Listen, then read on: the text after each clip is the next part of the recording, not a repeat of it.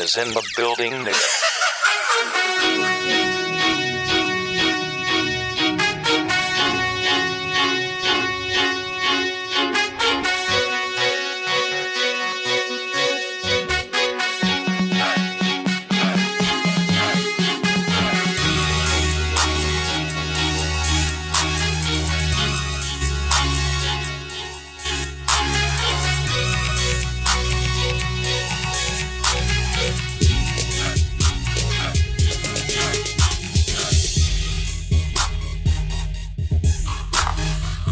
Good morning, afternoon, evening, night, or whatever time it might be. Thank you for tuning in to another episode of Cho Show podcast here on StrongPort.com. I'm your host, JG Smooth. And I had debated about busting out the Ice Cube intro again, because just like last week, there's more good news to be had this week. And so before I jump into that, I did want to briefly mention some other UCO athletic happenings around campus. This Wednesday, which will be tomorrow, the UCO women's soccer team, 17-1, they lost Friday to Northeastern State 2-1, but rebounded and beat Missouri Southern 2-1 on Sunday. The 17-1 UCO soccer team hosts Washburn in the MIAA soccer tournament. So I believe they play at 7 on Wednesday. So I would definitely come check that out. And volleyball, they had a tough loss Friday to 6th ranked Nebraska Kearney. They were ranked number 2 before they lost. Before they played UCO, the UCO lost 3-0, but they did rebound Sunday. I believe they beat Emporia. Not Sunday, Saturday they beat Emporia 3-0.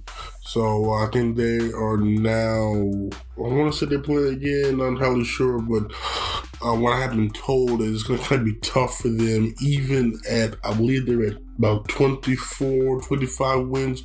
Even then, they still might not make the NCAA tournament because of how the brackets and stuff are set up. So hopefully those ladies can make the tournament and continue playing on. Moving on now to some UCO football.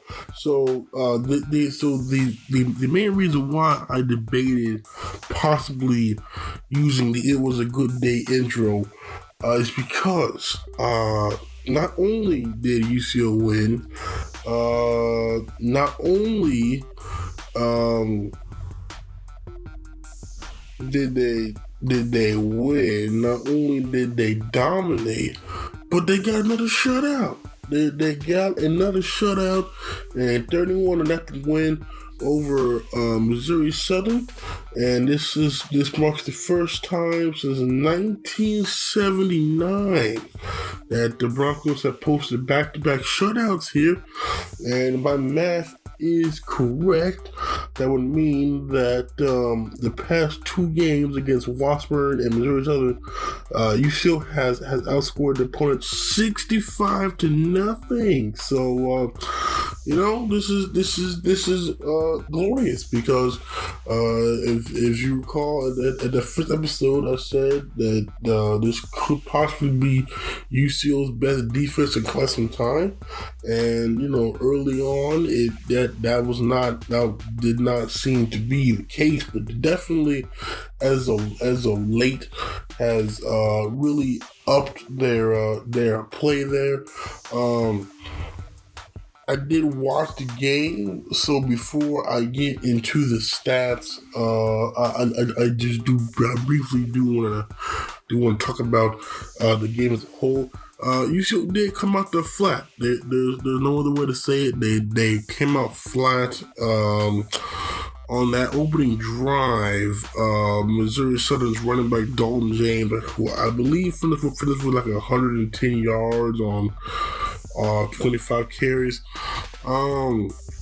Pretty much was just running it at will. I mean, I don't know exactly the yards per carry on that, but to me, just looking at it, had to be at least 4 or 5 yards a carry they were getting, and they were definitely moving the ball. It was really concerning.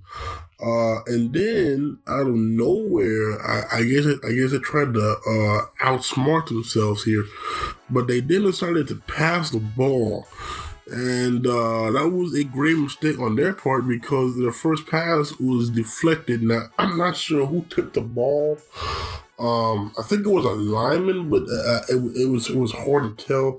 But what I could tell was that linebacker Colton Lindsay, the senior from CHA, came away with a huge interception to end the drive there, and that was the most promising drive of the game for Missouri Southern right there. So they came away with the turnover there, but could only get 3 points off the turnover, which was really disheartening there because you gotta get touchdowns. But see, this is still where the absence of Chandler Garrett, where his impact is really felt here, because in the goal line, Chandler Garrett was in there, but now we're not gonna run Will Collins a lot just by design, because again, your backup is a true freshman who you're trying to redshirt. So it just really, I don't want to say, I mean, it does limit your play calling, but it really takes away a huge option that has been money for you in the past. But Quevedo hit, I believe, with a 24-yard field goal. They make it 3-0. Then after a couple of more stops by both teams, and when I mean stops here, let me clarify. Missouri Southern did not stop us. Okay, it was more we stopped ourselves, because again, the execution was not there. Again, there was some quality play calling in that game. But just not the execution, especially in that first half, was poor, and you never want to see that, period. But especially, I mean, you never want to give a team like Missouri Southern here. You're 1-7. You had some momentum coming off your first win in 19 games, and then plus you were playing at home, and you never want to give a team like that any kind of momentum or chance, and that's what you sure did in the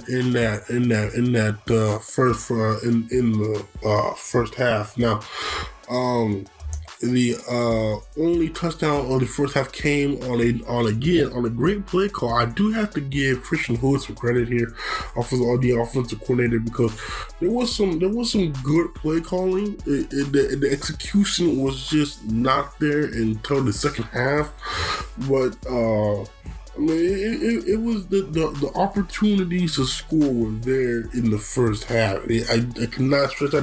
I did not stress that enough to you, because if you look at the box score and you're gonna say it was 10-0 at the half, you could be thinking that there was some bad play calls. To me, there was not bad play calls. It was just poor execution, and that's something that they definitely have got to fix. Now, I don't think that will be a problem this week, because it is a rivalry game that I will discuss in a couple of minutes. So I would think that they're going to come out, especially, I'm sure, practice has not been easy, will not be easy, this week because Bobek did not seem too happy about that. I know when I emailed him my questions for the recap, I wrote for Vista, UCLA's campus newspaper. What also reminds me, if you're on campus, do not hesitate to pick up a issue of the Vista. It is a quality paper. We got news in there about campus happenings, admin happenings, and then the sports, all UCO stuff. So, we got it going on. We got it going on over there. So I know this week, look out for the basketball previews. We have next week. Look out for the men's and women's basketball previews, which does mean I will be discussing them somewhat in the very near future. Actually, probably I'll probably put up 2 episodes next week because I'm not gonna discuss them here on the football podcast in depth. So what I'll probably do, because they do start playing on the 9th of November, I believe, against Northeastern State. Is some kind of crossover tournament there. So I think what I will do for that, once I do my research on that, I will break that down. Not entirely sure how I'm going to do it, like in depth yet. I'm thinking what I will do is do a separate basketball preview Cho Show podcast, and then until after Emporia, because after Emporia there's going to be at least a couple of weeks before either the bowls that UCL will hopefully get to or the playoffs start. So I can go in depth more then. But I think especially next week I'll definitely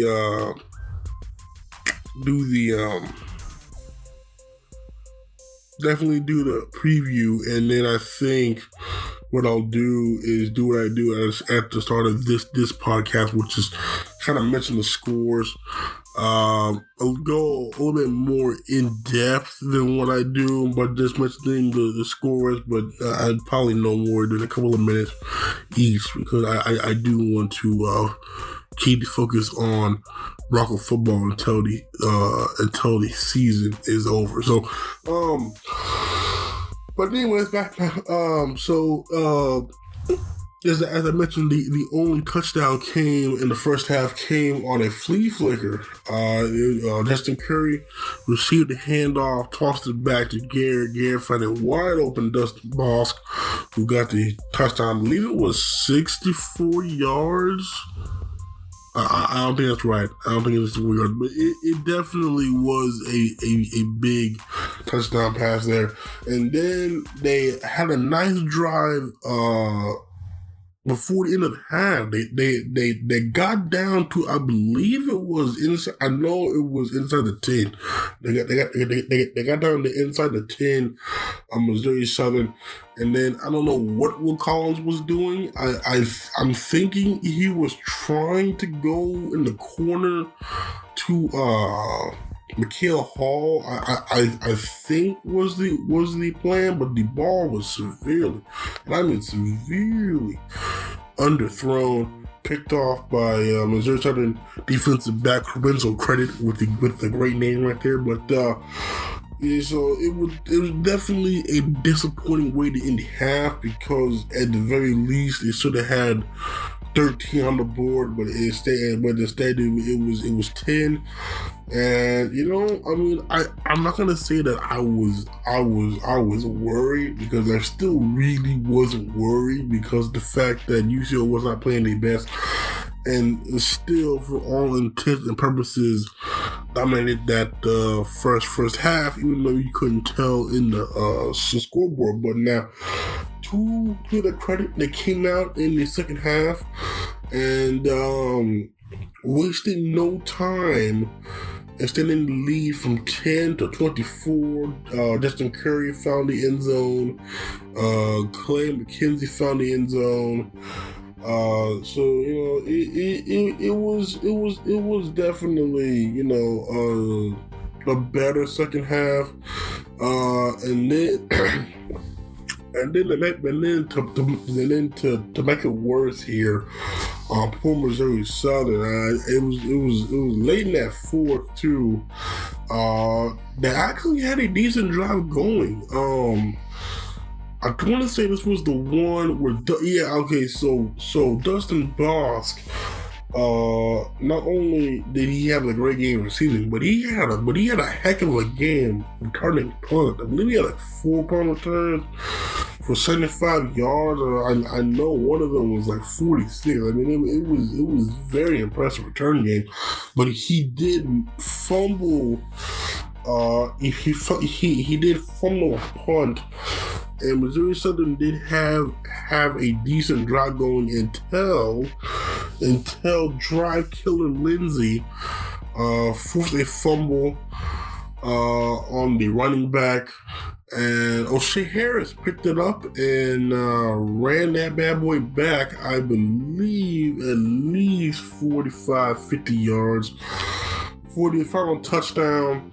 And then shortly after that, Missouri Southern just packed it in. They didn't really try to run any plays. Even though they got to midfield again, they still did not run any plays, and so they therefore conceded the shutout to UCO. Now, the running game, as Coach has mentioned numerous times, the running game has definitely been a struggle this season. I had said, well, they have opportunity this week and next week to get that ground game going, and they did just that, amassing 245 yards or yard rushing, and they actually almost had 200-yard rushers. Justin Curry on 13 carries had 111 yards and 1 touchdown, averaged 8.5 yards a carry. And Clay McKenzie on 12 carries had 92 yards and a touchdown himself, and at 7.7 yards per carry here. So again, it was definitely a great day running the ball. Passing wise, Will Collins 19 of 29 for 227, 1 touchdown to 1 pick. Also ran for 25 yards on 4 carries. So, and then not to mention here, there could have been another great moment there. Seymour Daniels, another guy I mentioned on the podcast before, got in the game in that. I actually got in there in the third quarter, I believe. He finished the day with 4 carries for 23 yards, but he had a chance to get a touchdown. And they handed off to him, I believe, 2 times in a row inside of 2. He could not get the touchdown. I felt kind of bad for Seymour Daniels. I was hoping to see a Seymour Daniels touchdown right there. I did get really excited about that. But hopefully he will have a chance to score this week. But it's a very small sample size. I mean, you're talking about a guy here that ran 2 times again in that Washburn game and ran 4 times in this game. So in the 6 carries so far in Seymour Daniels' career, he has 34 yards. But what I have seen from Seymour Daniels, especially in that Washburn game, Dude has a pretty quick burst there. I mean, we're talking about a guy here that was originally brought in as a wide receiver and then had to switch because of injuries at the running back last year. But I can definitely see some promising some promise there out of Seymour Daniels now. I mean, I know we brought in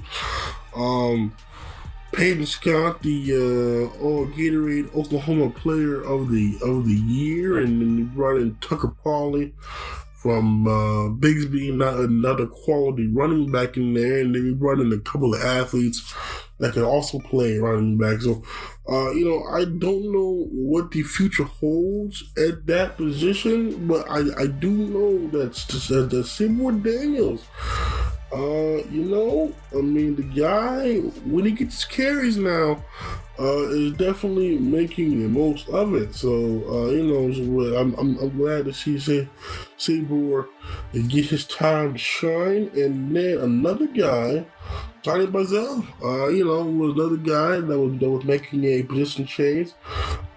Had a nice catch on a slant route here. He finished with 2 catches for 35 yards.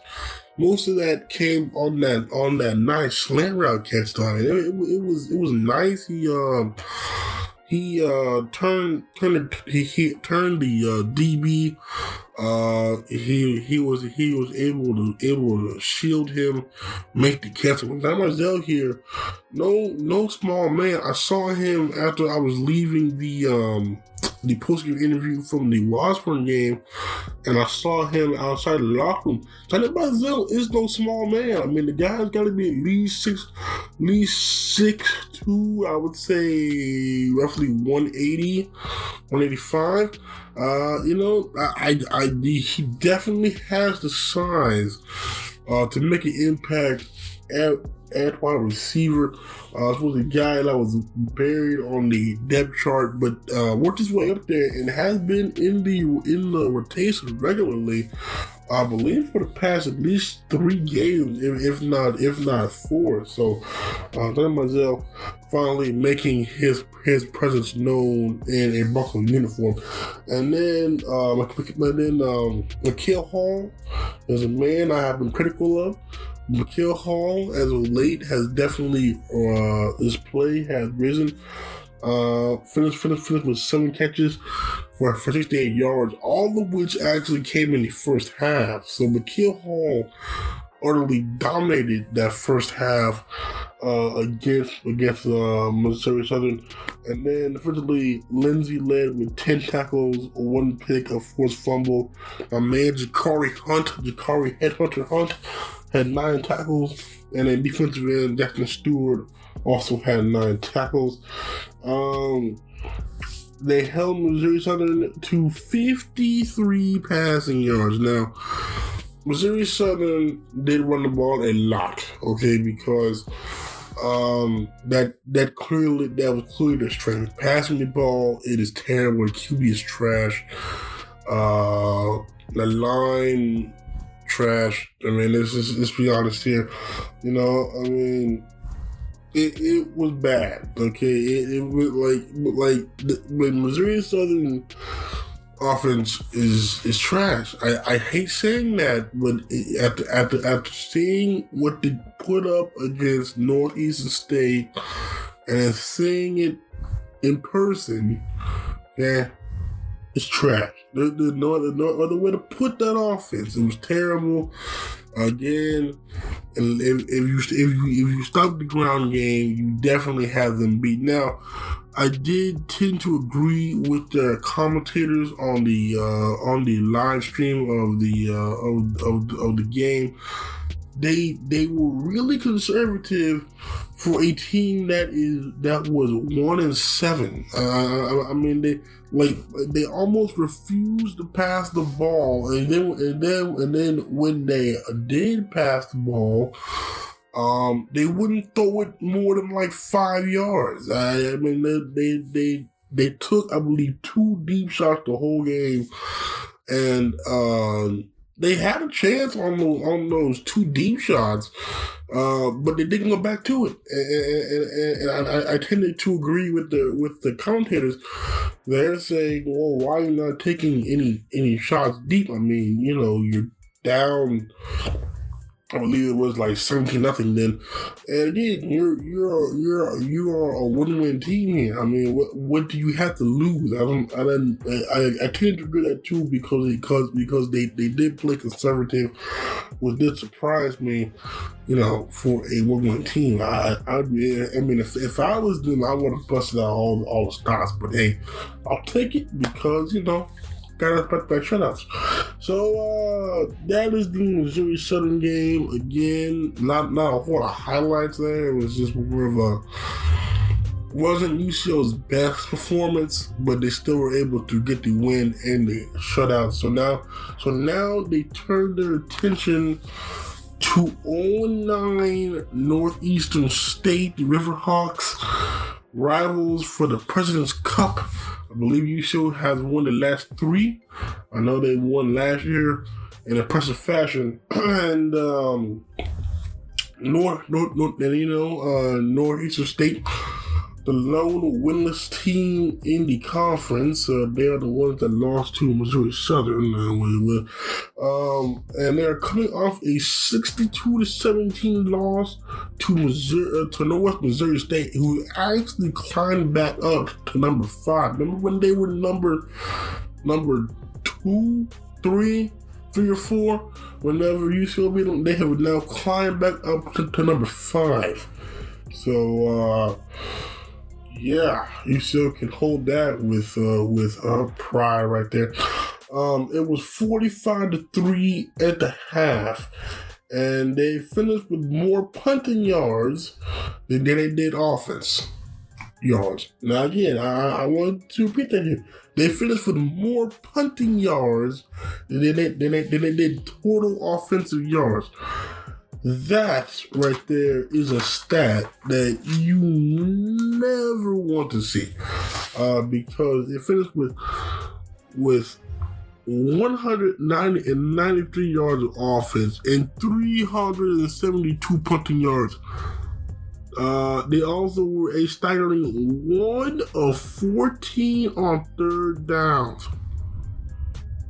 Again, 1 of 14 on third down. Now, you would think, okay, now this is just me here. You would think once Northwest Missouri State were putting the backups here, you would get some more first down. No. 1 of 14 on third downs. Now, to their credit now, they were 3 of 3 in the red zone. Okay, now that's great. You have to get to the red zone first. Now, I imagine it's kind of tough. Again, when you're 1 of 14 on third downs, you only have 10 first downs the whole ball game. You only had 29 rushing yards, and you allowed 4 sacks. Now, let's stop being on the bush here and say that Northwest Missouri State is a slouch team, because they are not a slouch team at all. Actually, one of the better teams in the whole country. Okay, so, again, all these numbers are bad. You also look at their play on the road at Northwest Missouri State. It was 45-3 at the half. I mean, you going into that. I think you all knew what was going to happen. But again, they're home this week.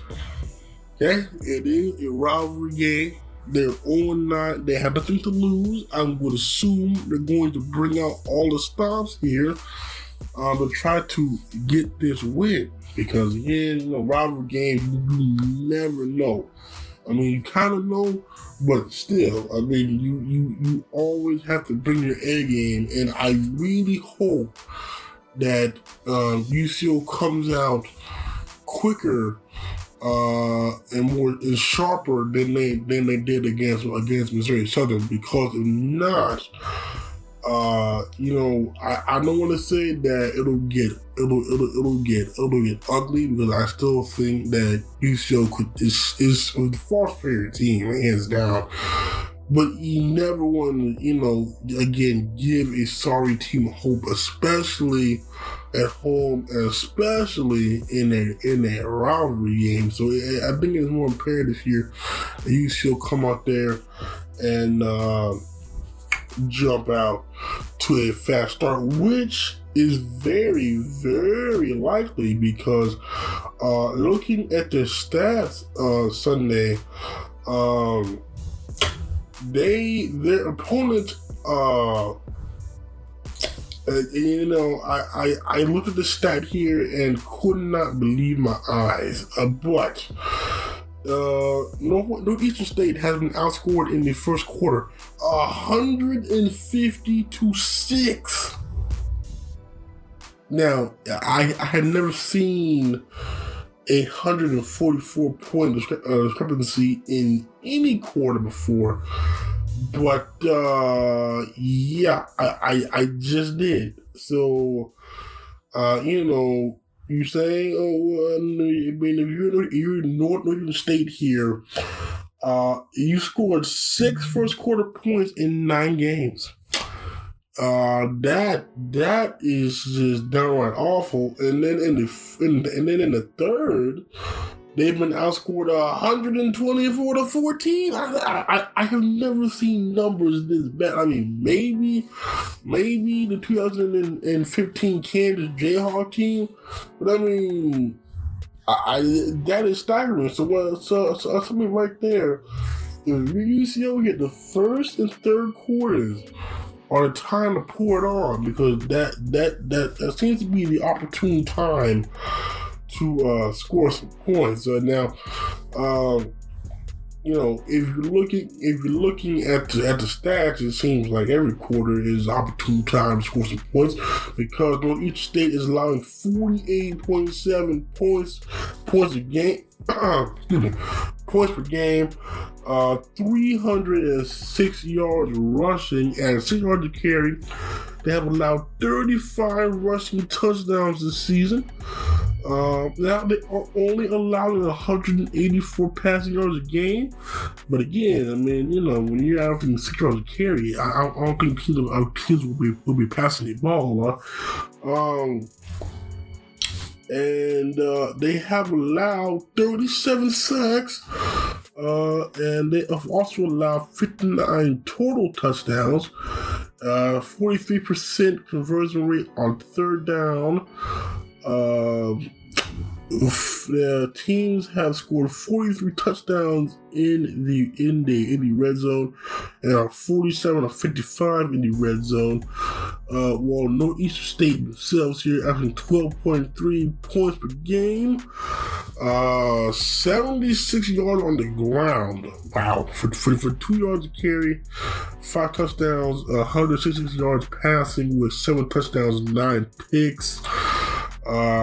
Now, to their credit, they do have 7 picks on the season. 26% conversion rate on third down, 20% on fourth down.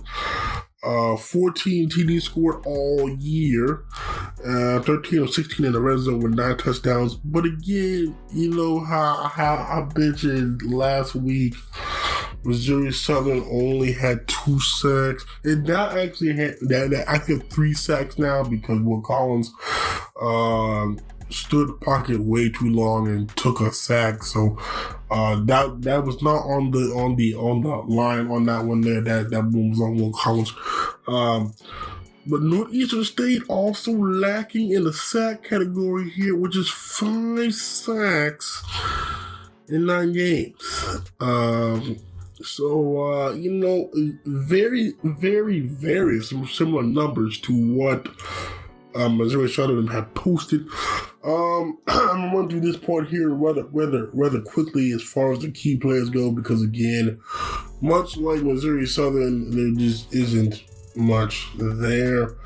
They used 3 quarterbacks so far this year. None have done anything of real note. You got Jake Pruitt, a 6'3", 225-pound junior. I believe he is a JUCO. Right now, he is their leading passer here. 795 yards, 2-to-5 ratio. Then you got Jay Baker, 5'9", 165, redshirt freshman.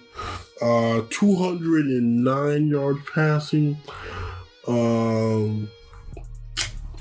In 6 games. And then Cade Yeager, 6'1", 210-pound sophomore, 488 yards, 2 touchdowns to 3 picks. Now, I don't know which one they're going to use. They used all 3 last week.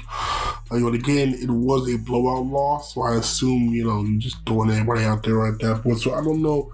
I know Cade Yeager has been the guy that has started the past couple of weeks, so I would like to think he was getting the start again. Then running the ball, they got Craig Davis.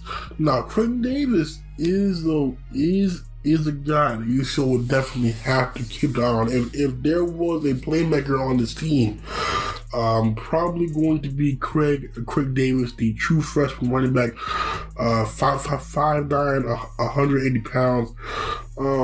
Has 380 yards on the season, 3 touchdowns, 4.2 yards are carried. Now, I'm not worried about him so much running as in the return game, because he's averaging 27.5 yards per return on kickoffs with 2 touchdowns.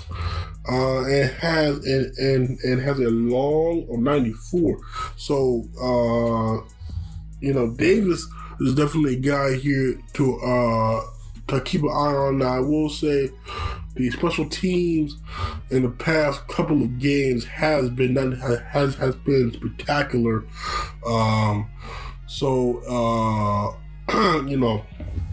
It will definitely need to continue here, because Craig Davis is definitely a threat in the return game. So that to me right there is going to be key, because I'm sure Northeastern would appreciate some short fields in this game. Then the other running back, Trayvon Overstreet, 6'1", 225-pound sophomore, has 181 yards, has failed to find the end zone. And then out wide, their leading receiver, Raheem Brummett, 5'11", 180-pound junior, 559 yards on 36 catches for 3 touchdowns. And then defensively, Gene Bazille, 5'11", 185-pound junior, is leading tackler with 74 tackles and 3 for loss. Then let's see here. You got Cortland Clark, 5'8", 170, also a defensive back, 72 tackles, 1 forced fumble. Let's see, linebacker Jaquil Washington, 6'2", 205-pound sophomore, 57 tackles, 8.5 for loss, which is the most on the team. 2 sacks is most on the team, and 1 forced fumble. And then DB Jalen Evans, 5'10", 175-pound sophomore, leads the team or tied for the lead with 2 interceptions. Also has 4 tackles and 4 tackles for loss. And then the kicker and punter, Brady Ellsworth, a 5'8", 165-pound true freshman, has 4 5-yard field goals, averaging 36 yards a punt.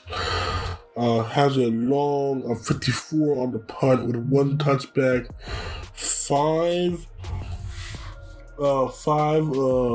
50 yards or more, 13 inside the 20, and 1 block. Now, one thing of note though, that Northeastern State does have 3 block kicks on the season. So to me, the key to this game, as I wrap this up here, the key to this game. So number 1. clearly here is special teams because, apparently Northeastern State is solid in the return game, and then and blocking kicks here. Any time you have a team that has multiple block kicks on the season here, it is definitely nothing to take lightly. So that's key number one. Now, the way that ECU has been playing on special teams the past two games, again, has just been lights out. So hopefully, Coach Tyler Holland, who Bobek always credits for the play on special teams, hopefully he will have his units ready to go again. And then key number two to the game would be getting off to a fast start, because again, I do not want to see another 10-0 half. I especially in rivalry games, I just would like to see them come out there, start off fast again. Northeastern State has been outscored by 144 points in the first quarter. I want to see them come out there, jump on them here, get a couple of early touchdowns here, kind of shut the door early in that game. Instead of leaving it open, I like to do it against Missouri Southern. Key number three to me is running the ball again. As I mentioned, they have the Missouri Southern game and this game, two great games to pad the stats here on the ground. Now, they did so last week, almost had 100 yard rushes. I would like to see them do the same thing this week. The line run blocking was spectacular. It definitely, the holes were there. I mean, anytime you average 8.5 yards and 7.7 yards carry, you're obviously doing something right up front. So again, that would be a nice continuous play. And then finally would be defense here. I mean, we could get a third straight shutout. I know beggars cannot be choosers here, but you could post a third straight shutout. I mean, I don't know when the last time that happened, but I believe that the Northeastern State can find the end zone. I know they have more firepower than Missouri Southern does. The quarterback is capable of, at least throwing for a touchdown, which I can't say about Missouri Southern's quarterback, who has an 0-8 ratio right now. So, but again, I mean, hey, look, if the defense can post a third straight shutout, I would definitely be busting out the Ice Cube intro next week, because that definitely would be worth it was a good day intro, because that would be a great day, because not only then would you pretty much have clinched a bowl berth, but and not only would you then have beat rival for what I believe is the fourth straight year, but then posted 3 straight shutouts. I mean, you know how hard it is to post one shutout, but and then 2 is impressive. But if we 3 straight shutouts here, that's gonna be. That'd be something, I mean, I don't care who you play. Any time you get shutouts, is still just impressive. So, so I'm gonna do it for this week's episode of the Cho Show podcast. Next week, as I mentioned, we will have two podcasts here. We will do the regular Cho Show recap preview. It is senior night. I am trying to get something special for that. So if that becomes a reality, then I will push the basketball preview back to to the following week, because then we'll have two football related podcasts. Then if that's able to happen, if it's not able to happen, then we will have the regular Cho Show podcast and then a Cho Show basketball pretty special podcast. So look out, regardless, there will be two Cho Show podcasts next week. I'm hoping to get this senior night one. I'm hoping here. I'm trying.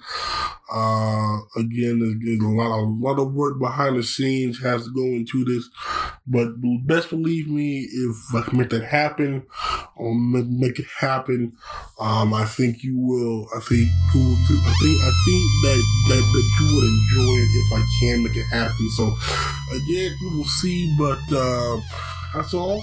My name is JD Smooth, and I'll talk to you all later. Bye. Have a beautiful time.